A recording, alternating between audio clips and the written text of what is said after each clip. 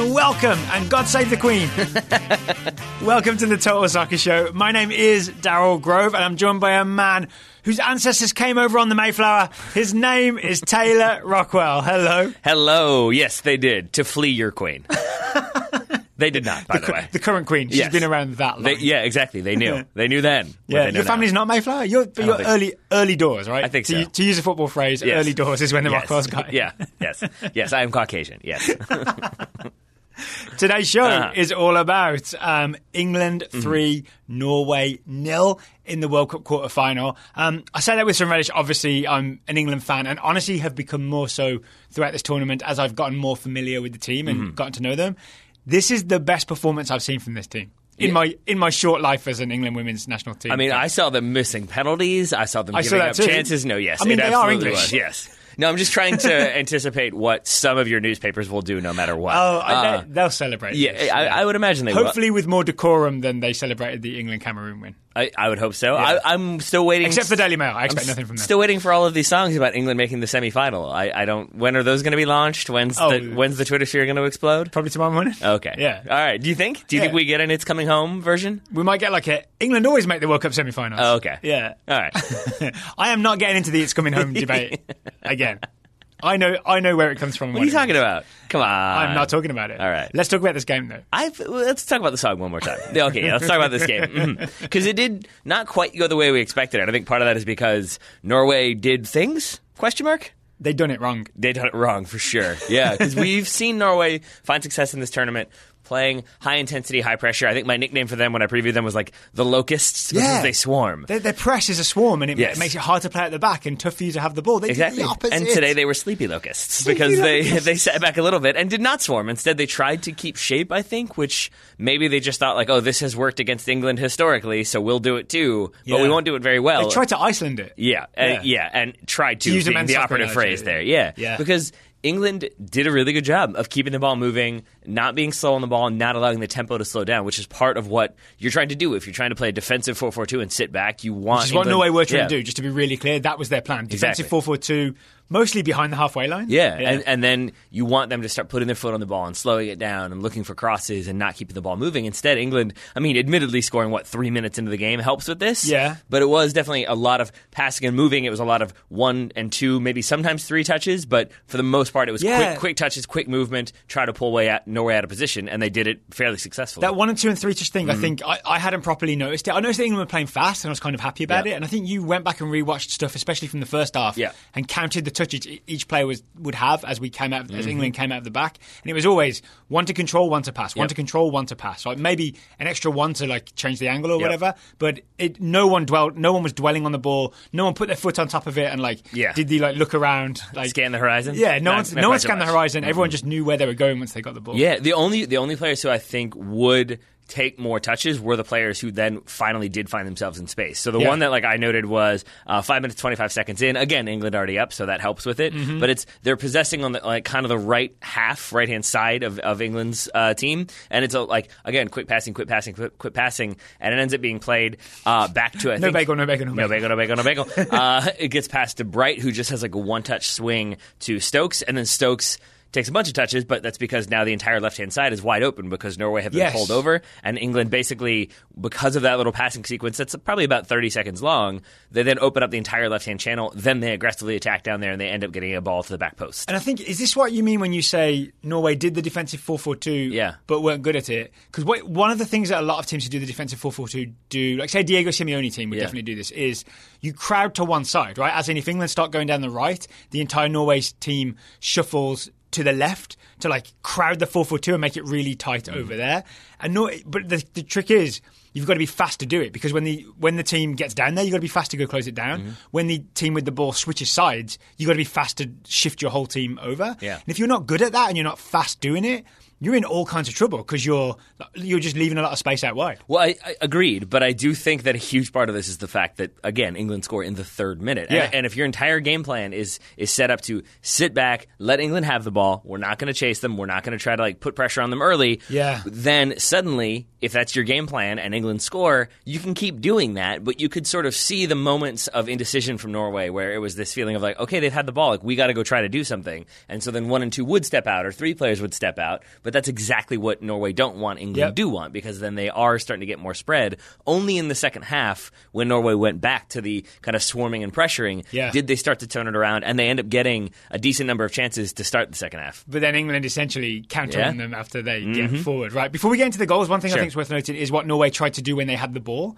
And at least in the few minutes before England scored that first goal, I noticed every time Norway got the ball, it was essentially let's go direct. And it never worked out, right? They go for Hulfson or CGH, Caroline Graham Hansen, and essentially Houghton or Bright, the England centre-backs, would win it. Yeah, and I think part of that is because if you're Norway, you expect we'll sit deep, England will send numbers forward, they'll keep committing numbers, and then we will have those long ball opportunities. So it felt like that was sort of what they expected to be on as the game moved forward. And then again, when you concede, maybe England aren't going to get as many numbers forward. They're not going to overcommit.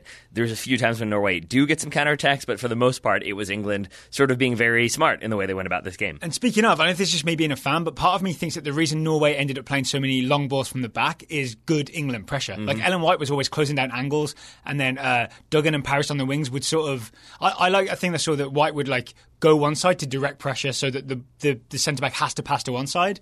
But then if that's to Paris' side, she already knows that it's coming. So she's on it, and she's then ready to put pressure on the player that receives the ball. And in the end, Norway get in so much trouble, they kind of have to go direct or they risk giving the ball away. That's interesting, because I also saw times when Ellen White didn't cut it off as well as I would like, because that is one of my weird things that I pay attention to, is how good the forward is at making sure that ball back to the center back isn't on. But even in those moments, what stood out to me was then it wasn't she's blown the entire game plan and now we're totally in trouble. It would basically be that she would just kind of calmly drop back in and kind of form a high line, and then England would kind of reset from there. So even when it was bypassed on occasion, it still felt like everybody kind of knew what to do in that moment.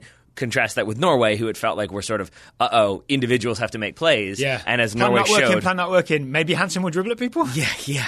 But it's also that, but once you have individuals trying to do a defensive job to make up for kind of missteps in the system, that's where I think then suddenly this player stepping to that person but leaving their mark, so then somebody steps to that player but then that leaves their mark open, and suddenly you have somebody at the back post on mark. I mean, you just described at least one of the goals, right? Yeah. Should we talk about the first goal? Sure. So it's scored by Jill Scott. There is, after the cutback that Jill Scott scores, it's going to Ellen White, and she swings at the ball, misses it, and it goes to Jill Scott. And Daryl tried to argue it was intentional. When I first saw it, because I think of Ellen White as such a high-quality player, I think there's no way that she swings and misses, right? This has to be part of some design dummy to open up space for Jill Scott.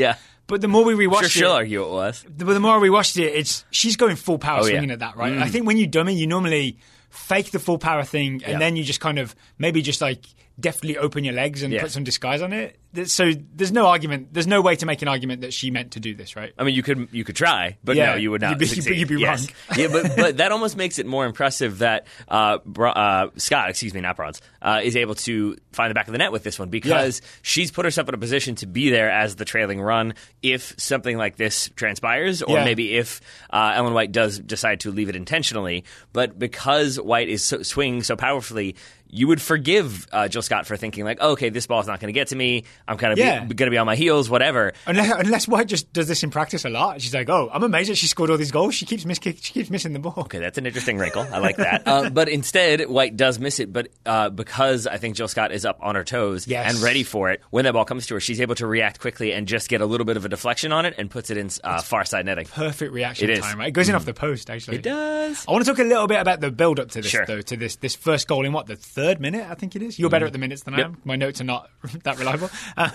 It starts with Walsh, the English defensive midfielder / pivot. And as England are building out, she comes under pressure in midfield. She does a really good job to sort of move this way, move that way, and then play it back to Bardsley, the goalkeeper, and almost she gets England out of a little bit of trouble they were in so that they can reset and then build from the back again. Indeed. Yeah. And then you do see, even though Ellen White has the missed kick that leads to the goal, here you see the other things that she's capable of. Obviously, she gets a goal later on, so she won't be too upset about this one. Yeah. But here, when Walsh drops it back to Bardsley, it's then a long ball. I don't think she's necessarily looking for Ellen White. She's looking for Jill Scott, clearly, because she's the tallest player in midfield. And I think part of the England plan is, if we can't build from the back, then, hey, how about a Jill Scott flick on? But it ends up being a fortunate turn of events because I think the best Jill Scott's going to be able to do is flick it on, and Ellen White has dropped in to help. Yeah. So I think that ball ends up coming to nothing. But because Jill Scott can't get ahead to it, and Ellen White does adjust really quickly, she then is able to kind of settle. So they both do it for each other within the space of a few seconds. I can't remember if she chests it down or if she does like a controlled header almost. But regardless, because of the calmness of Walsh to kind of pull in some Norwegian players, drops it to Bardsley. Bardsley with good service because it's in the area of those two players who are able to bring it down. Now you've bypassed a significant number of the Norwegian players. Packing now stat, you have your chance. I'm going to guess 6. Yes, but I think that's probably fair. Yeah. But it's also that I do think it was a problem that Norway here, again, we didn't see them swarming. Even though they went numbers forward, even though they tried to put Walsh under pressure, it wasn't somebody's on her, but then somebody else is coming in to make a secondary tackle and somebody else has covered the outlet. It was a sort of okay, I'll try. Okay, now I'll try. Okay, now I'll try. The key thing is when Walsh lays it back to Bardsley, Bardsley's under zero pressure. Exactly. The real Locust team that we know Norway can be would be all right, we're on that next pass. And Herlufsen would be sort of slide tackling Bardsley into the back of the net. Yeah, but because that doesn't happen and because this ball is able to get cleared and settled, now you have a very good attacking opportunity for England because it's White to Paris. Paris plays in Bronze, and that's the killer combo in this whole game. To me, it's like Lucy Bronze down the right with Nikita Paris either underlapping or overlapping each other. Like sometimes they were inside, sometimes they were outside of each other. I don't think Norway ever found out how to handle this. No, I don't think so either. As evidenced by the fact that the second goal comes from right down this side as well. Yeah, so it's also worth spotlighting. Once Bronze gets the ball, she essentially turns on the jets and accelerates. I can't remember who the left back that she goes past is. Minda. Was it Minda at the time? I think so. Bronze had her own Minda project. Accelerates to the end line. You think it's going out of play. She just cuts it back at the last second. It's kind of perfect. I believe both Minda projects were equally well fated. I like the Minda project, the original one. I liked part of it until it was the same thing over and over again. Okay. Fair enough. You can only will they, won't they so many times before eventually they've got to do one or the other. That's a hot take on the Minda project. Yeah. Should we talk England's second goal, which comes in roughly the 40th minute? Let's do it. This time Ellen White connects with the ball and gets herself a goal. She does. But again, we have some problems for Norway, including Minda once again being pulled out, because you basically have England creating overloads that I think Norway using the system. I think your idea was maybe they didn't get enough practice in kind of a deep lying 4-4-2. Yeah. So they didn't It's quite doing know the thing they're not expert at, right? Yeah. I think. Because you can see how if you're drilled in it and know exactly how to do it, then you know where you need to be at all times. So if Daryl has the ball, Daryl's slightly right of center and I'm defending him, then I know that I need to be this X amount of yards away from the end line to block off this option. Know how you want to be playing. And if you go back and watch this, there's a lot of kind of miscommunication. I think in this case it's Minda and Savic. Yeah, so the left back Minda and the left mid Savic, who essentially are tasked with dealing with Bronze right back overlapping and Paris right wing. Those are the two that should know where each other should be in relation to those two players. And I think in this move, you absolutely see that they don't. Neither of them know which one they're supposed to be with, and England absolutely exploit it. Yeah, because again, as soon as you have one sort of saying oh no, you're supposed to go mark her, and I'm going to stay here. Now that player goes, and that's exactly what happens. Is I think Savic tells Minda to step out, but it leaves, I think it's Paris unmarked. I might be wrong on that. It might be Bronze, but it's basically once you have somebody stepping and leaving a player. The thing with Norway is that it wasn't automatic as to who was then going to fill that other defensive role. And so routinely it ended up being an England player kind of wide open in space. And oftentimes, it wasn't even because they had made a really smart run. It was just sort of somebody else made a run, Norway kind of panicked and went to cover that, and they were left standing there all alone. What happens is eventually Bronze receives the ball with not much pressure because Savic and Minda don't know who's supposed to go to them. And then there's the confusion, so Bronze is able to put Paris in down the right. Paris dribbles into the box. She's gone past the left back, Minda. Thorisdottir, who's marking Ellen White, is now panicking because Nikita Paris, who's very dangerous, is in the box and danger. We're in trouble. So she starts to shift over towards Paris. Thorisdottir does, the centre back. That leaves White open. So Paris is all right, I'll just square it to I'll square it to Ellen White, and Ellen White's going to score. And further evidence does it go through Thorisdottir's legs maybe as well? I think it does. Yeah. So two Megs in the first two goals. Just one was an England player making herself. It actually means Thorisdottir got her angles right because she cut off. She was in a position to cut off the pass from Paris to White. But then I think Paris got a little bit lucky by putting it through her legs. But then also, so there's a little bit of luck there. But then again, it's Norway kind of panicking themselves because Mjelde, the other center back, you would then expect okay, Thorisdottir is going to step out to Paris. So Mjelde comes over and covers Ellen White, who's obviously a huge threat in the box that you should want to defend. Yeah. But Mjelde, despite what happened in the third minute. Yes, despite that. But instead, Mjelde is looking at Kirby, who's run into the box, again, completely unmarked. And I think she thinks, it's going to be another cutback to the penalty spot. That's where Kirby is. So I'm going to step out a little bit to deal with that, which leaves Ellen White completely wide open. And then, after White scores, she does the famous Anthony Modesta celebration, which her and her husband love, apparently. And she does the glasses directly at Nikita Parris, which I really like, a celebration that then acknowledges a teammate. Because it's like, I see you, or you saw me, one or the other. We see each other. I see you saw me? Yeah. Seesaw. Yeah. And then we do see Norway change it up a little bit because we get to halftime. England still have the lead. Unleash the locusts! Yeah, and they do. And it does start to, I think, have an impact. I mean, they go right from kickoff and I think are aggressive and start winning the ball. They start getting chances. They start making England uncomfortable. We start seeing giveaways. Yeah. And I think if you look at, there's a 10-minute period from, the 60th to the 70th thereabouts where you do see Norway really causing problems for England and England causing some problems for themselves. My notes for that period just say Brightmare. Yeah. I mean, that's accurate and also well done. But I think it would have been a bigger issue, except that the thing we're skipping over is that by that point, it's 3-0. And I think if Norway had done this from the outset, I think maybe they were expecting England have game planned, so we'll throw a different look at them, and then maybe they won't know how to do it. Yeah. But instead, it was sort of oh no, we've game planned for you all to be very intense and high pressing, so we've been practicing playing fast. So if you're going to sit off and give us space, now we can play even faster, but with even more control. I really think the Norwegian coach just got this one wrong. Right? Okay. To be fair, he's Swedish coach, so I think it's probably because he's Swedish and not Norwegian. He's Swedish? That's the major issue. Oh, yes. yeah. Okay. I've made that up completely, but yes, he is Swedish. Okay. Mm-hmm. You probably wandered into a whole political. I know I have. I'm fanning some flames. Political nest. I always love. It's good. It's cold there. I don't know why I say I always. I think it's because I have Norwegian cousins.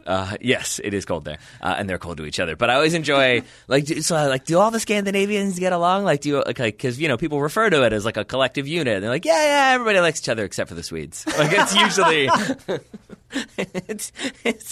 It makes me laugh. So yes, maybe it's their Swedish coach to blame. Maybe he was trying to make the team implode. He's a saboteur. He kind of did a good job in this game. He did. We've got to talk about Lucy Bronze's goal, though. It's the third goal for England. It's Lucy Bronze receives the ball from a free kick at the top of the box, and we watched this several times because I was really curious about what is the technique on this, because this looks weird to me. Hit ball hard? Is it just hit ball hard? I mean, no, but that's part of it for sure. Well, I mean, what did you notice about what Bronze did that's basically what was not normal about it? Because it very much looked not normal to me. I mean, there's very, very little follow-through, which I think is important because she's getting power behind it, but she's trying to take off some element of the spin. How do you get power without follow-through? I mean, that's how most Ronaldo hits his free kicks is he tries to hold his leg back. I see. Basically, you're just trying to not have much leg swing through because that increases rotation of the ball. I see. The less you give it, the more kind of knuckle lack of spin you're going to get on it. And I do think that if she had followed all the way through, you could even see that weird scenario where she almost double kicks the ball because the motion of bringing your leg all the way through makes the ball travel with it. And maybe it lifts it a bit more. That might have gone over the bar, right? Yeah. She ended up going basically top roof of the net. Yeah, because I think even though she doesn't get her hips completely over the ball, that's the other element here. Is if you want to shoot low, they say get your knee over it, but in my mind, that's an easier way of getting your hips over it, because if your knee's over the ball, it naturally makes your hips face down. It's kind of difficult to have your hips face up and your knee over the ball at the same time. Yep. And so she does that just well enough to keep the ball on frame. She leans back just a tiny little bit more. That ball's over the net. Oh, it's a beautiful goal. If you don't mind, do you want if we go through this goal backwards chronologically, reverse, counterclockwise? Have at it, my friend. We're going to do this. I mean, it's coming home, so we may as well. Anti-clockwise. Do whatever you want. Because it's English. Because your people invented the game, so... Thank you. I'm going to take all that literally, just like God Save the Queen, which worked. Again, she's fine today. So that you know of, sir. So the free kick, when it is taken, there's a nice bit of movement from, we believe, is it Walsh again? It's definitely something Walsh. Very, because you might be wondering, why is Lucy Bronze wide open at the top of the box? What are Norway doing? This ball from, I've forgotten who takes the free kick, but the ball... Was it Duggan, maybe? No, it was... Stanway?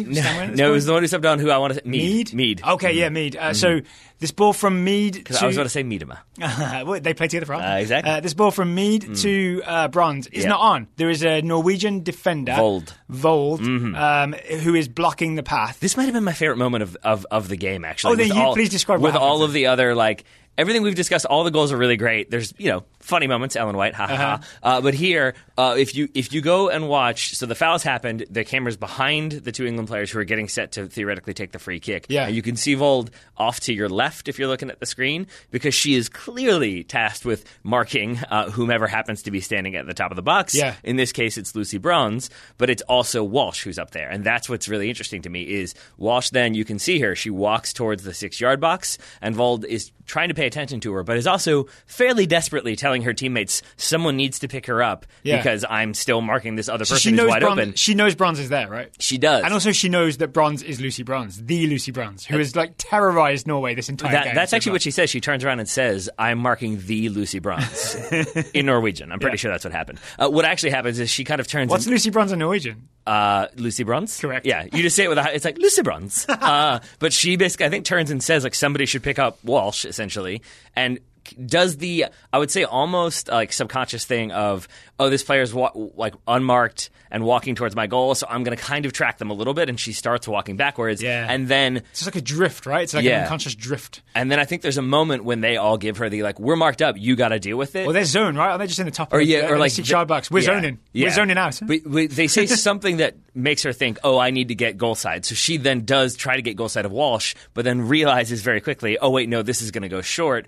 But the key thing here is that all of this has pulled her about 10 yards away from her normal, her starting spot, which is literally where the ball is played, is where she was standing. And that's why there's a wide open pass to Lucy Bronze, who can then smash it. Master set piece theater. It is master set piece theater? Yep. Yeah, it is, because not because of the Bronze strike, but because of that too. Because of what Walsh does. Yeah, right? You have to believe that they've rehearsed that one, that she's practiced striking a ball coming in at that angle, from that angle, at that distance. And I promise reverse chronological order. I also want to talk about how England won this free kick. You just want to talk about Lucy Bronze more. I actually want to talk about Steph Houghton. Okay. Because there's a moment where it's a Norway attack, right? They have the ball in the 6-yard box. I think Houghton intercepts and is trying to clear it, but then realizes if she clears, she's blocked off. And so she's somewhat scrambling, but she manages to essentially turn away from a Norwegian attacker in her own box and just play a pass, still within the box, to Nikita Parris. Yeah. And then Nikita Parris takes someone on inside her own 18-yard box, which I think is a terrible idea at 2-0. And it almost was. And she almost was dispossessed, but I think she got lucky, right? She hits it into the player that goes back into her and goes off of Nikita Parris and back in the path of Nikita Parris. But because she gets lucky, and because Steph Houghton, she was calm under pressure, Steph Houghton, but she somewhat got lucky as well.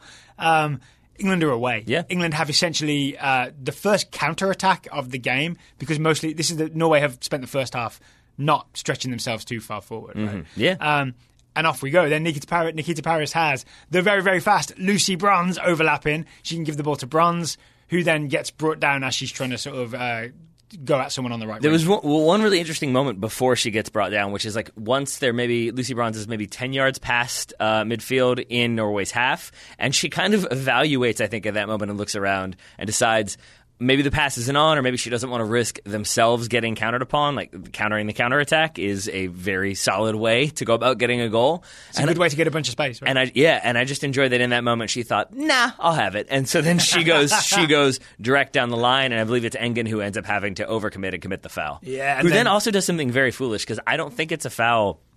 The first contact, Engen comes in at an angle, gives Lucy Bronze a bit of a body, knocks her off a little bit. The ball kind of goes loose between the two of them, and Bronze kind of loses her footing and is trying to hold the ball up while she's still standing back up. And Engen, I think, it's still legal right up until, as she goes to poke it away, she kind of puts her hands on Lucy Bronze.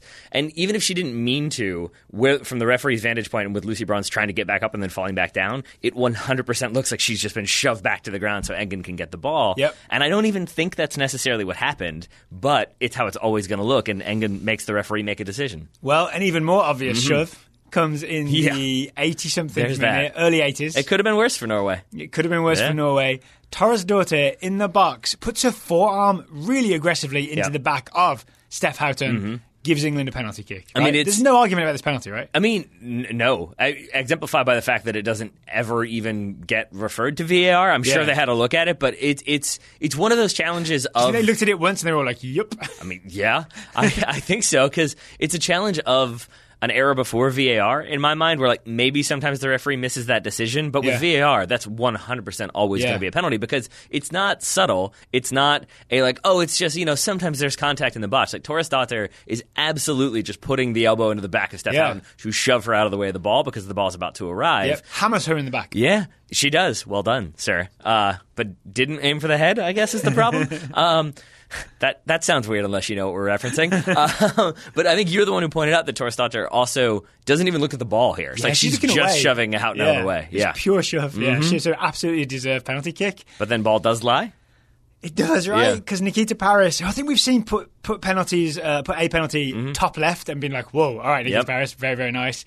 This one is taken with the instep and it's mid-left. That was borderline Borat, and I don't know how I feel about it. What was? You're like, very nice. Like you like almost hit it for a second there. Not deliberately. Okay. Yeah. Very, very nice. But it wasn't a very, very nice penalty. It was not. It was not because she picks her spot, but it's not just about picking the spot, and that's a thing that I feel like I need to keep emphasizing because I oversimplified it with Megan Rapinoe, but it's about picking your spot, but that being the right spot, and then backing yourself that it is. Yeah. Because just picking a side is not a spot. And that sounds silly, but it's the truth. Because if you just pick left and hit hard, that gives the goalkeeper a lot of room to potentially make a save, and that's kind of what Parris does here. I would also say she insteps it, which removes some of the power automatically. So it takes the pace off it, right? Yeah, and the first one I was talking about is I think it was Lace's top left corner, which is kind of unsavable if you get it on target. Yeah, or Lace's bottom left corner, which is the Megan Rapinoe special. Yes, but here, it's instep and it's at like a height that is ideal for saving, as we have talked about before. And Hjelmset makes the save. Good pronunciation. We got a tweet from Seattle, Scandinavia, who just sent us a reminder that when there's like an H and a J, I think you don't pronounce the H. Didn't we? So they were right to call us out because we got it wrong. I'm not asking people to call us out on all pronunciations. Daryl at TotalSoccerShow.com. Send him all the pronunciations and he will totally read them all. Isn't the email address we're trying our hardest at TotalSoccerShow.com? I feel like you might have actually set that up. But we talked about this before the last Norway game, and I think one of us, and it's probably me, completely forgot what we talked about and started doing the Hjelmsmet. I think we both did accidentally. Okay. Yes. It's tough. We're a bad influence on each other. Yes, because then it's like you go overboard. It's like Elofsson. And it's like, what? Why are you yelling at me? I don't understand. You blow out the mics on every single Scandinavian pronunciation. Oh, yeah, my bad. Yeah. Sorry, listeners. I didn't mean you. I meant the royal you, which is we. Yeah, whatever. Yeah, God save the Queen. Hjelmset with the save. Save her good. Which isn't a bad way to end her tournament, despite going out 3-0. She'll have this memory. Like, the last thing I did at the World Cup was I saved a penalty. All right, but for real, yeah. When you hear, do you think that whomever is up there, all right, fine, I'll save her again. Yeah. But do you think that you need a reminder sometimes?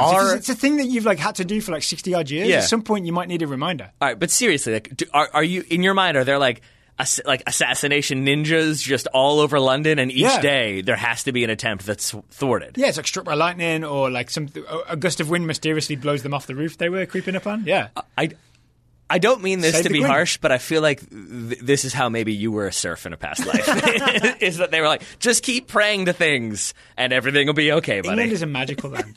England is a magical land. Yes, sure. If you're of the landed aristocracy, yes it is. I mean, that's definitely true. One of them is about to be Prime Minister. So, England are through to the World Cup semi-finals once again, where they will play either the US women's national team or France. Mm-hmm. Either way, a cracking game. Wait, can you say that again? The two teams? They will play either the US women's national team or France. Boo. Yeah. There we go. All right, cool. So that's my job as an American. That's going to be an exciting game. Mm-hmm. In the second half of today's show, we're going to preview that quarterfinal. Sure are. USWNT, as nobody actually calls them out loud. Everyone just writes it, versus France. But first, today's show is sponsored by the thing that Taylor's putting around his neck right now, roughneckscarves.com. Mm-hmm. Is that a roughneck you're wearing? It is indeed. It's the Refugees Welcome roughneck scarf. That we're part of the fundraiser, but still a custom roughneck scarf that you can get custom designed if you want to. Yes. But they also have many U.S. soccer, U.S. women's national team scarves.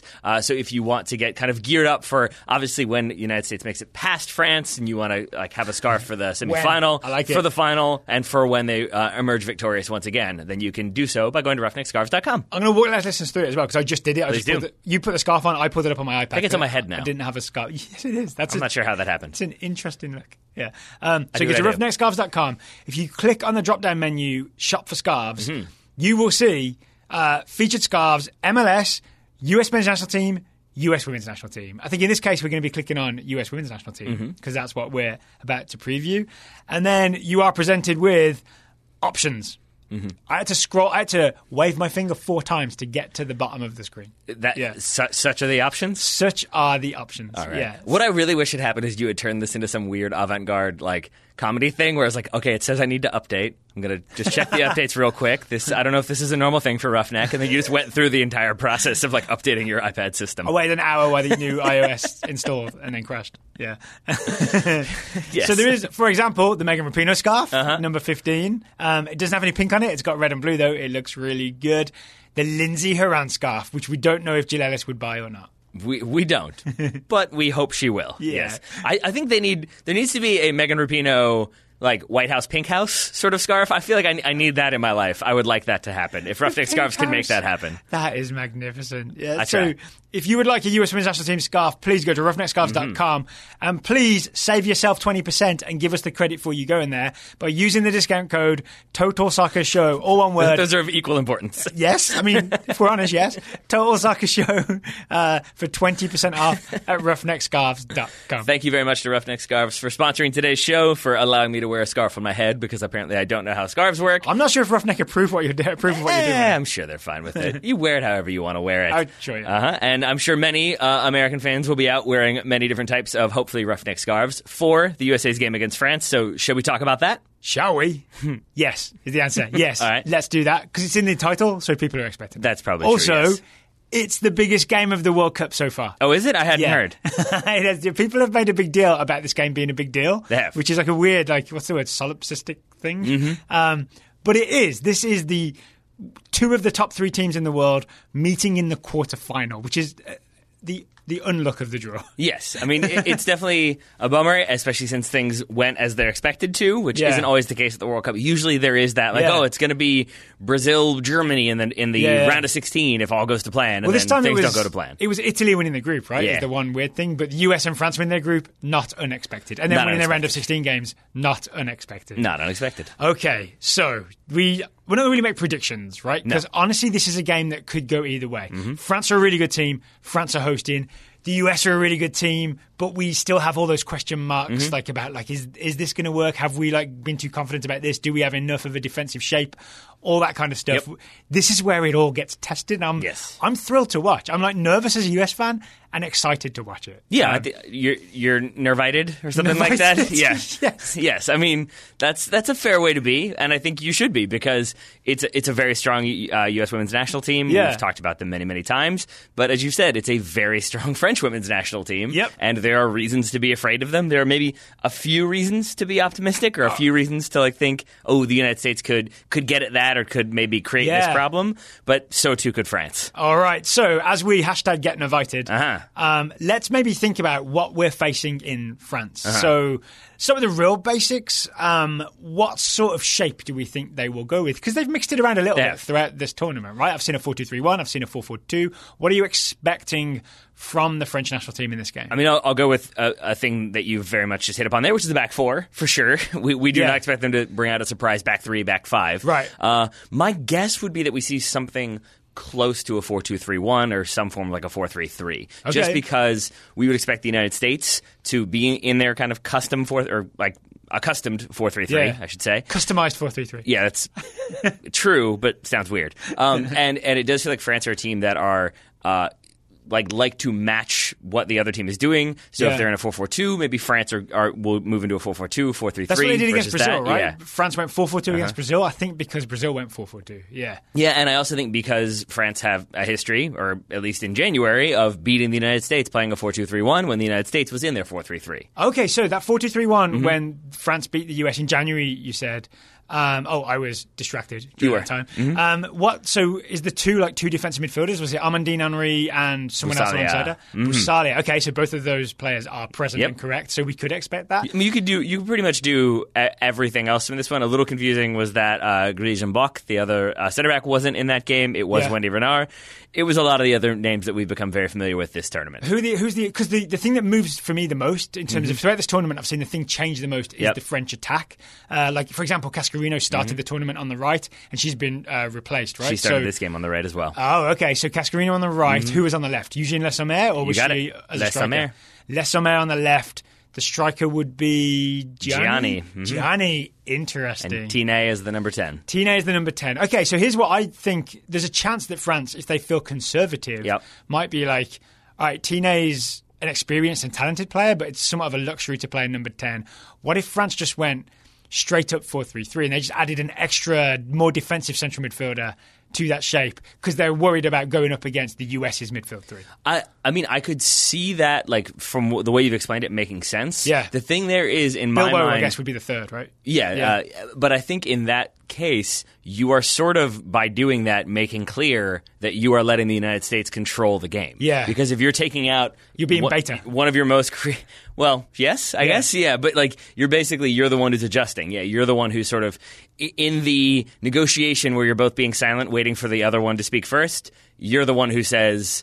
I am declining to speak first, so that the other one will start, but you've then spoken. And I think that would be that. It's like, if you take off an attacking player, Michael Scott did that. If you take off an attacking player and put on a defensive midfielder, and especially one of your key attacking players, to me that means we're going defensive so you all can know that and go at us a bit more. Yeah. But then maybe that could be a feint, who knows? But I think with that in mind, I would be surprised if that happened. I do think we probably see Tine as more of a number 10. Okay. And I do think we see her start. All right, so let's work on the assumption then. I'll trust you. 4-2-3-1 is the way to go. What are the French threats within that 4-2-3-1? Like, let's do a quick bullet point list of things to be nervited about.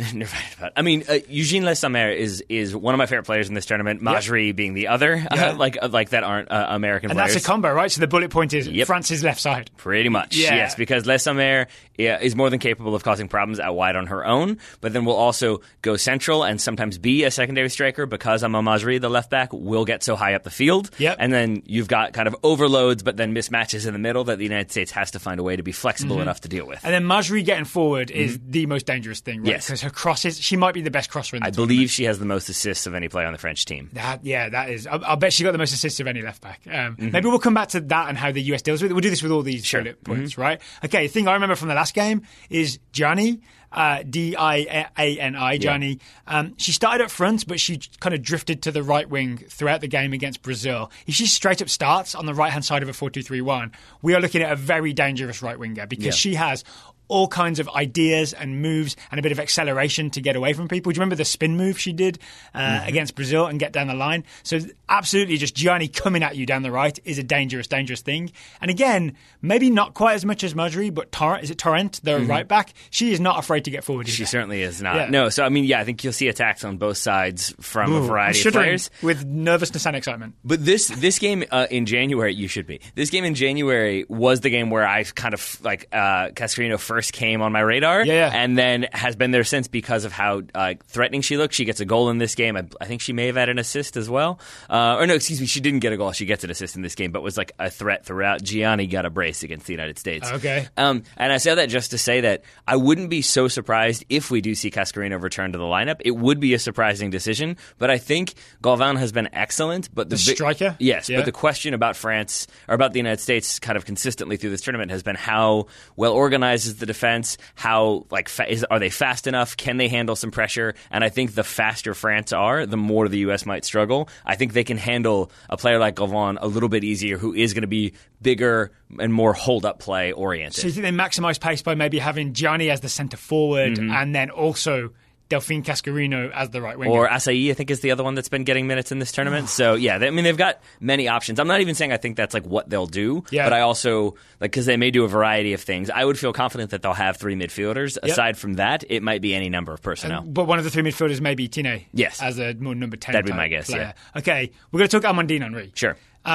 She's just in control. Yep. And that's what scares me, is that if someone's going to take over this game, I feel like it could be Amandine Henry just picking out smart passes left, right and centre. Yeah. And then making late runs into the box as she did against Brazil to score the winner. Also that. Yeah, she is the metronome. She's like the Ringo Starr, I guess, if we're going to go like with that analogy of like she's the one who's going to keep everything moving. She might not be... He wasn't even the best drummer in the Beatles. That's an apocryphal statement. Get out of here. You knew that was going to push my buttons. But I say that it's not as though everybody else is like a big personality and she's this under the radar one that people don't want to sing. She's the captain. Yes, she is very much front and center for this team, but I mean it more so as she's the one who keeps it moving. She's probably not going to beat you with pace, and she's not going to do a bunch of step overs and get by you, but she'll be the one. She'll make sure to give it to someone who can. Yes, exactly. But she'll do so by like quick pass, and then suddenly she splits 3 defenders and plays the ball into space that you didn't see coming. So what does that mean? We don't just watch out for her doing that? I guess as a viewer, you just that's a thing to be aware of. Watch France's number 6, I believe, Amandine Henry. Yeah, I mean, certainly do that. I would say like if we're kind of shifting in that direction, like it's almost similar to what I was saying. Like if France put in 3 defensive midfielders, you kind of know that they're changing what what they want to do because they're afraid of the United States. Yeah. I think if the U.S. becomes... They're speaking first in the negotiation. Yes. And if the United States is overly focused on Amandine Henry and has her like marked the whole game or is... Quadruple marked. Yeah, like I think then... Which might be the only way to stop her. It might be, but I think then you're showing your hand because you're overly focused on a player who, again, I don't mean this to be... Like, she is the player that I think is one of the best players in the world. I would absolutely draft her onto my team, which we may do at the end of this tournament. Yes! But I don't think she is the one that you have to be like afraid of right away. Yeah. I think the smarter thing is to make sure that she just keeps the ball moving, but that France aren't able to do anything with the players that are more inclined to be like deadly in front of goal. I see. So I think if you can say put Eugène Le Sommer under pressure as soon as she gets that ball from Amandine Henry, that's the one that I would feel more comfortable with. Excellent. I also feel a little bit more comfortable because now I know when we do the draft, you already I know part of your priority list and you know none your priority list is just the English team, I'm pretty sure. So I guess I'll probably tip my hands about Lucy Bronze, right? Except I know you and I know that you're going to draft an Argentinian player in there somewhere because you'll be guilty enough about saying they weren't going to do anything that you'll try to make up for it by drafting one of them. Putting in your head now. Maybe one other big threat from France is, I mean, literally Wendy Renard. True. Wendy Renard on set pieces, or if she ever gets into the box. We have players who are great in the air. Mm-hmm. We don't have a player who can compete with Wendy Renard in a straight ball is in the air, who gets to it first kind of challenge. We don't. We have players who are savvy and can give her a hip check and can bounce her around, but we don't just have, we'll put this player on Wendy Renard and all will be fine. And I agree with you, and I think this is where I say that I would very much like to see Lindsey Horan start this game, because I do think Horan has the competitive fire of that. You may be bigger than me, but you're not going to beat me. And I think I would happily have her match up against Wendy Renard. Then you have Grégoire Bock, who's also very good in the air. Renard's fellow centre back. Yeah, and then maybe also Galvin as another fairly tall attacker as well. So the United States will probably need to find a way to deal with that on set pieces. Concede no corners. Yeah, there we go. That would be the plan. Yes. Concede no corners. Mm-hmm. Okay, how about if we talk about how the US could deal with some of these threats, right? All right, we started with Majri, right? Can you stop Majri getting forward?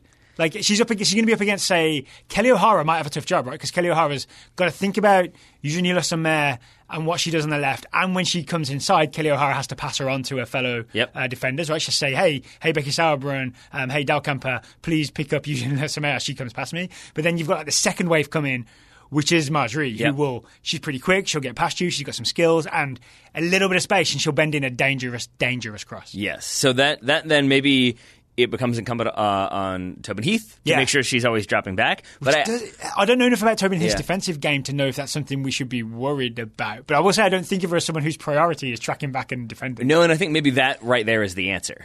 Because I do think that we've seen Tobin Heath struggle to really stamp her authority on games in this competition. She drew the penalty against Spain, but aside from that, really struggled in her take-ons and in some of her passing and movement. Yeah. And I think that's because everyone is aware of Tobin Heath and teams game plan to defend Tobin Heath. Yeah. The way they do that is by keeping their fullbacks back and keeping numbers on that side. And even if she gets by one, there's somebody there to put that fire out. If that left back is more so focused on bombing up the field and getting involved in the attack, that's a lot of space for Tobin Heath, who is, for the first time in this tournament maybe, doesn't have somebody fully focused on defending her at all times. That's right, because someone whose priority is to get forward. And so, okay, here's my plan. We use that Abby Dahlkemper ball a lot. I think that's the way to do it. Anytime Majri gets forward, assuming the US wins the ball back, I would argue hit that space that Majri just left for Tobin Heath and make her keep thinking about it. Make her keep worrying about it, and then maybe she'll be a little bit more reticent to get forward. I will be shocked if the first ball, that first long ball that the United States plays, doesn't go to Tobin Heath. Because I think,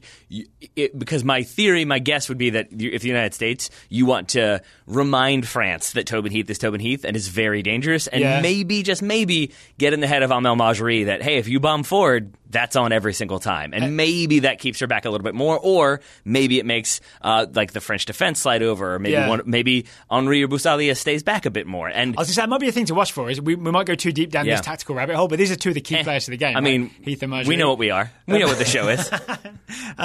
It could be that France have a plan for Marjorie gets forward, but this player covers that hole, right? It could be Boussalia. Yeah. It could be. But I think right there, though, is like, then you can adapt to that, because if it is Marjorie still getting midfield? Exactly. Yeah. Then that's one fewer players that you have to worry about. So maybe Tobin Heath stays high, and one of the central midfielders for the U.S. now goes and covers Marjorie a little bit more because Boussalia is dropped in. Okay. Like, if you make France make changes based on what you're trying to do, you're still making them make changes, and then they're no longer able to do exactly what they want to do in terms of their game plan. Okay, we also see with the threat of Gianni, say, coming down the right, whether she actually starts there or not, or say it's Delphine Cascarino. Essentially, a winger with a lot of pace and a lot of ideas and an absolute threat we need to be worrying about. I think this is the biggest test of the Crystal Dunn at left back. Experiment's the wrong word, because it's a thing we're just definitely doing, right? The Crystal Dunn at left back hypothesis, maybe. Yes. Yeah. Because every time we've seen the US dominate a game, the big bonus is Crystal Dunn gets forward and is an extra winger in the attack, and you're able to essentially have Rapinoe and Dunn. And honestly, then Rapinoe and Dunn become the Les Omer and Marjorie of the United States, right? But in this case, we have the problem on our side where we have a really dangerous winger, whether it's Cascarino or Gianni, going at Crystal Dunn.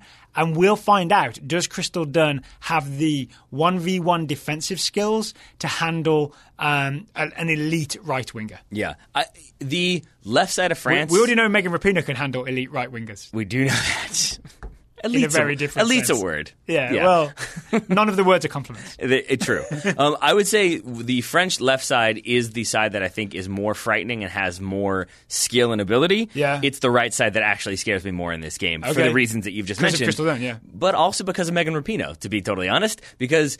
Megan Rapinoe has been great for the United States. I would say she has not been great in this tournament. She has had 2 bad games in a row at this point, a lot of which has been her trying to... Bad is harsh, just like not Rapinoe level like magic games. Okay, yeah. But I think has been similar to Tobin Heath, hasn't been as successful as we would like to see in some of her take-ons, and has had moments of frustration, and I then also worry about the fitness of is she going to be tracking back aggressively as well, because I do think Crystal Dunn is going to need help. I think she will need support, and so Torrent could join in, right? So you could get double teamed. Exactly. So that is the side that I think the United States will be maybe more concerned about, maybe keeping the ball away from that side and attacking down their right.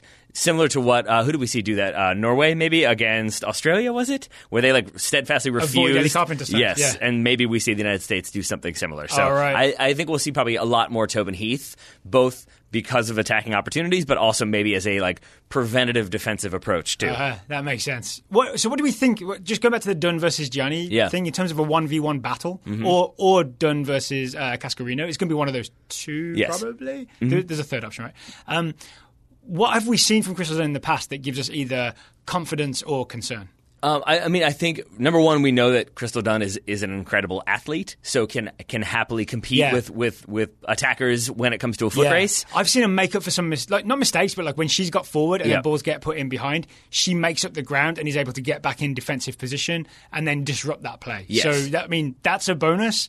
But that may not be such a bonus when someone like Gianni is 20 yards ahead of you. Right. And then also, though, you want a person in that situation when they are tracking back, if they are sort of in a 1v1 battle, you want them to have natural defensive instincts. And Crystal Dunn is a natural attacker. She does not play left back at club level, nor does she really ever play that. So outside of playing for the United States. And so that would be my issue is what happens when Crystal Dunn is in theoretically good defensive position, because we've seen the United States be kind of tucked in at times. What happens when she has to go out and deal with Gianni or Cascarino or whomever out there in a 1v1 scenario? I would be slightly nervous, and I would be especially nervous if France do try to overload that side as well. Ooh, yeah, and what I've seen in the past, I've seen Dunn win those defensive battles, but it's been against inferior players, right? Against Thailand, against Chile, maybe Sweden's a bad example. And I think she essentially wins that battle because she's just an all-round better soccer player than the right winger she's going up against, right? So it's not even a contest. She's just winning that ball because she's hyper-competitive and she's winning that ball. But again, it's different when it's Gianni. And I guess what we're driving at here is we don't know what happens. We're essentially going to find out in this game. We are. Yeah. The other thing, though, that gives me slight hesitation about Crystal Dunn is that when you're an attacker, you have a bit more freedom when it comes to losing the ball, basically, because there's an expectation. You're going to try stuff, you're going to take people on, you're going to be trying to make something happen, but you're doing it far away from goal. And I think against Sweden, we saw that one moment we talked about on the show where she was just, her first touch was a little heavy. And then I think she scrambled to make up for it, and it ends up getting poked away from her. Back pass, I think so. And that's the other thing for me, is that Crystal Dunn, now as a defender, where she's not necessarily as comfortable as she would be if she were playing a more attacking position, I think maybe there's just a bit more thinking. It's less automatic of what you do, because there's always that awareness of, if I mess up this pass, they could be in behind me. And so just that moment of hesitation, that moment of self-doubt can be problematic as well. Okay, let's hope Crystal Dunn's feeling confident going into this game then. Because it's almost like the whole Jill Ellis Dunn at left-back experiment could be judged on this game, right? On how it goes. Okay, what other threats did we talk about? We talked about Wendy Renard in the air. Yeah. We didn't talk about Wendy Renard defending. So here's the thing. We send a bunch of crosses in. Like, Megan Rapinoe can whip in a beautiful ball. Yep. Wendy Renard's probably winning that, right? And Mbok's perfectly capable of winning it, but Wendy Renard is very likely to win it in the air, right? Kelly O'Hara gets down the wing, sends a cross in. Wendy Renard's heading it away. Tobin Heath beats a fullback, chips a cross in. Wendy Renard's heading it away. And I'm essentially building a case here that what the US should do is maybe what Real Madrid did to Juventus in Zidane's first Champions League final, when they knew that Chiellini and Bonucci would head everything away that goes in. Aim low, get low balls. Low balls into the box are going to be much more successful against Renard and Mbok. Partly because you're not winning the high balls, Renard's winning the high balls. But we went back and looked at the 2 goals that France conceded. Both of them were low or medium low balls in. One of them, Renard, is an own goal because she's facing her own goal and she isn't able to deal with the low ball in. The other one was what Renard tries to clear. This is against Brazil. It's a medium height cross. She tries to clear, but she clears it directly to Teysa, who then scores for Brazil. And she tries to clear. It's a low driven ball that she's trying to get on the end of, and Vesta just can't make a solid of a play she would like. And I'm not making the argument that Renard's a bad defender. I'm just saying she's too good in the air to even try it, so your best bet is to go low. And the United States has... Opposite of Michelle Obama. Yes, exactly. The United States has precedent here as well, because in the pre-World Cup friendly against New Zealand that they ended up winning 5-0, it takes them a while to score a goal because they're trying to kind of go at New Zealand, but New Zealand are crowding the middle, keep making that difficult. So then they go wide and they start crossing the ball in, but they don't have the personnel in the box to win those aerial challenges. The first goal comes from, I believe it's Megan Rapinoe, whips a ball in low between the goalkeeper and the back line. Tobin Heath runs on and finishes it. Yeah. That's the exact type of ball I think we're going to be looking for, is that sort of ball, not necessarily from the end line, but kind of whipped in, like stretching the back line and then kind of into space for another attacker to run onto. Yeah. I think that's the kind of key to getting goals from wide positions. All right, and then how about this for a segue? When you send those low balls in, if they are sort of deflected out, it's going to be all about one of the 3 midfielders being there, maybe coming in late to crack a shot from the top of the box. The big question, as it always is with this current version of the US Women's National Team, which of the 4 magnificent central midfielders are going to start in the 3 midfield spots? Yes. So I think it always confuses me when you say it, because you say which of the 4 will start in the 3, and I'm like, they can't all. But I know that's what you're asking, but it's a weird construction for me in my head for a moment. To answer your question, my guess is that it will be either Sam Mewis or Rose Lavelle is the one who doesn't see the starting 11. Why those 2? Is it because Julia Ertz is so important as defensive mid and Lindsay Horan is probably our best midfielder? Yes. That's it right there. Yeah. So it comes down to Mewis or Lavelle. And I really don't know what Jill Ellis will do. I think basically whichever one starts will be very indicative of the United States' approach, because Rose Lavelle is the one that we've talked about, and I think Jill Ellis has talked about as being key. Caitlin Murray certainly has on this show, as being the key, like the number 10 who can unlock a locked defense, who can find those little spaces and take people on from a central position. Oh, we saw the moment she had against Spain where she weaved, opened them up, and played that perfect through ball to Rapinoe that I think would have been the goal of the tournament had it come off. Yeah, and I think Sam Mewis can certainly play a pass, can find the space, can find the channels. Can hit a shot. Yeah, but I think of her as being, maybe it's just because she's bigger than Rose Lavelle, I think of her as a stronger defensive presence. But I do also think that she has done a little bit more work with the kind of going into challenges, into the slide tackles, and I think of her as a more...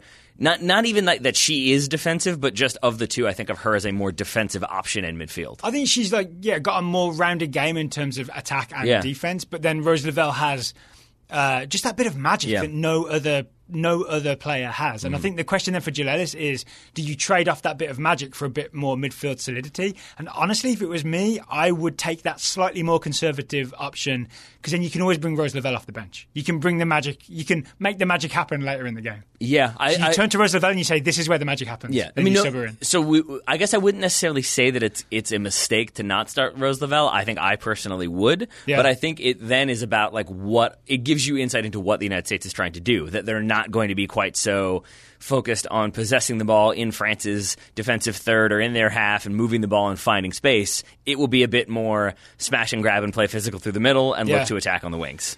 Okay, what about France's approach, right? Can I actually? But can we stick with the middle for a second there? Yeah, absolutely. Yeah. I think so. We can, Malcolm. We thank you. We both mentioned that we assume it will be Julie Ertz, and Julie Ertz has been, an incredibly good player for the U.S. Women's National Team. Yeah, I don't even think there's a but. But but there is, I guess. But my concern was just a few times in the Spain game, we know that she gets so up for it. You can see it in all the goal celebrations. You can see it when she's picking her teammates up. She is amped up. We saw her yelling at the female referee. You could hear it from the mics. Ma'am, ma'am, ma'am. She wanted to talk to her. She gets emotionally up for it, but I think that also goes into her game, that we'll see her go into challenges. She's going to be physical. She's going to be aggressive in the air. She wants to win the ball. But a few times against Spain, that was to her own detriment, because she would go bombing out to try to get to a player. Yes. And it would just be, when Spain had the more technical players, I think Hermoso was the one that's come to mind, was like, it was just a quick 1-2 and Julie Ertz was bypassed. Yeah. But if she is that sort of if she takes it upon herself to go out and make these defensive plays and make these big tackles and put France under pressure, they have the technical ability to pass right around that. Yeah. So that would be a potential strength, but also a potential vulnerability for the U.S. So are you hoping Julie Ertz, is still Julie Ertz, hyper-competitive, win everything, but maybe she's just a bit more judicious about thinking, what are the risks if I don't make this giant tackle I'm about to go through as they charge through the middle? Exactly. Yep. So maybe she just needs a little bit more of the Michael Bradley defensive crouch occasionally, as opposed to the thing that we love seeing, which is Julie Ertz sliding in at full force to win the ball. Yeah. Because one time she might miss, and that might be the time that France go past us. Yes. So slightly more conservative Julie Ertz. Maybe. Yeah, not politically. I know what you mean. But also, that might also be the fact that Lindsey Horan wasn't there. And maybe that is with no Lindsey Horan to also do the kind of midfield destroyer work that sometimes needs to be done. It all then falls on Julie Ertz, and maybe she then overcompensates for it. Yes. So that'll be a thing to look out for. How aggressive is Julie Ertz versus how much is she a little bit careful, sensibly careful. Yes. The thing that I wanted to talk about was what France do in terms of pressing. And I might be wrong, and it might just be that they've been the dominant team and had the ball in most games. I haven't really seen them put on any sort of high press.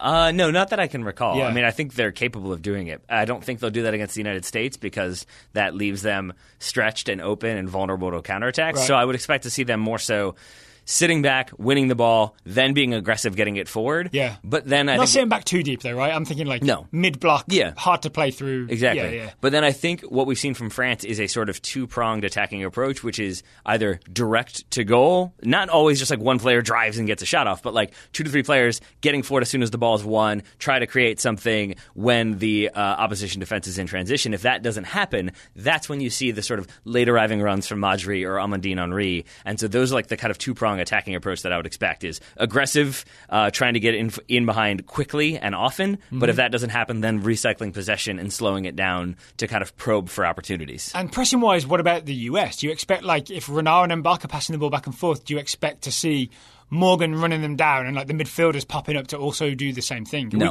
we going to go for it? I don't think so. Okay. It will be, I think it was 91 degrees against Spain. It's expected to be 86 degrees against France. Megan Rapinoe said, this is 30 degrees cooler than any NWSL game we play for about 5 months straight. So she's saying the temperature won't be a factor. I think it will. Yeah. And I think you also don't play as many games back to back as you do. Yeah, this is true. Yes. And even with the United States resting some players in the group stage and rotating a little bit, I still think... Sorry, I said that wrong. You play more games back-to-back at the World Cup. I know what you mean. Yeah, everybody knew. We're all good. I would be worried about the United States, especially with some of the personnel that we think might be out there, trying to chase France down and put them under pressure all the time. Yeah. Exemplified by... Moran, she'll be ready to go. She will be. But the name you mentioned there that I don't think this is intentional. I think Megan Rapinoe is going to talk about what she wants to talk about, and I think she's been asked a lot about the national anthem and about not going to the White House and about her thoughts on the president. And I think all of that is like, normal media like coverage, and they want a person to talk about, and it's she'll a big be narrative, right? But like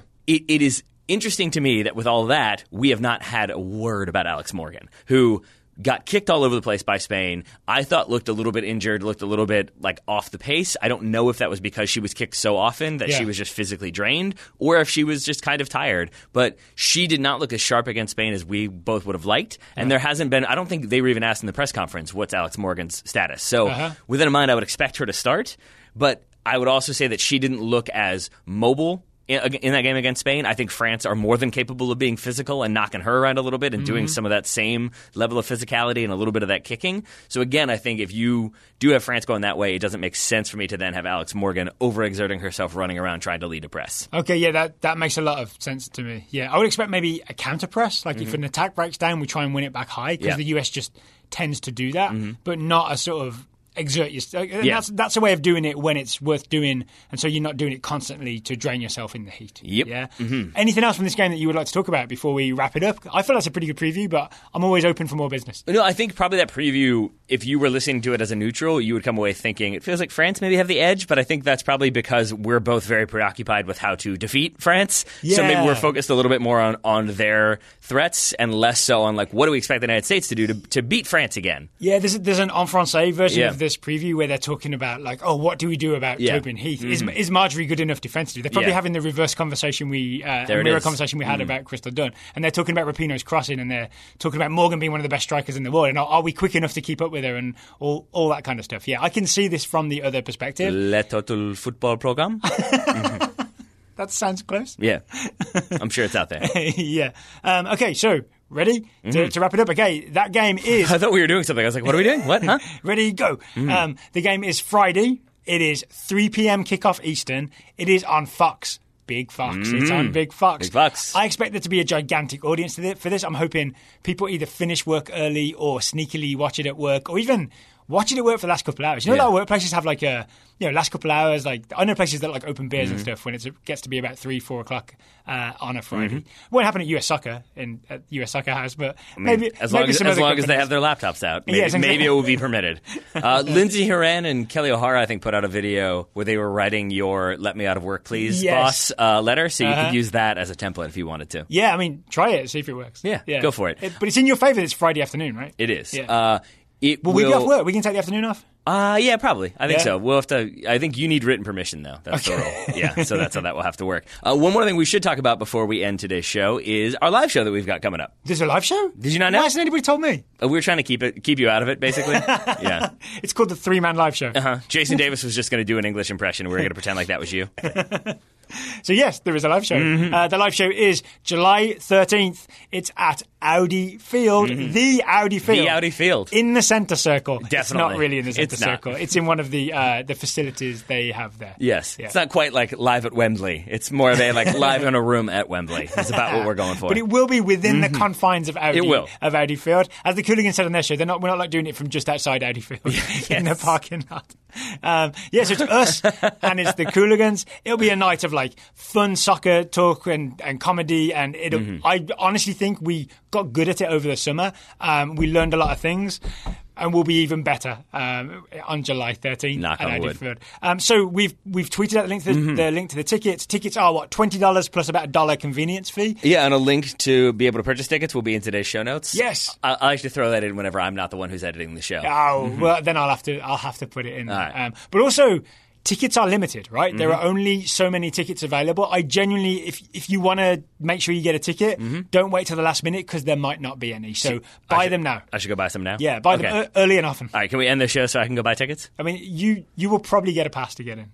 Yeah. Even so, can't risk it. I'll vouch for you. Can't risk it. I'll vouch for you. All right. And if you've never heard of the Cooligans, go listen to their show. I think you'll like it. All right, Taylor Rockwell, thank you for taking the time to talk to me today. Right back at you, buddy. Listeners, thank you for listening, and we'll talk to you tomorrow after USA versus France. Send her victorious, happy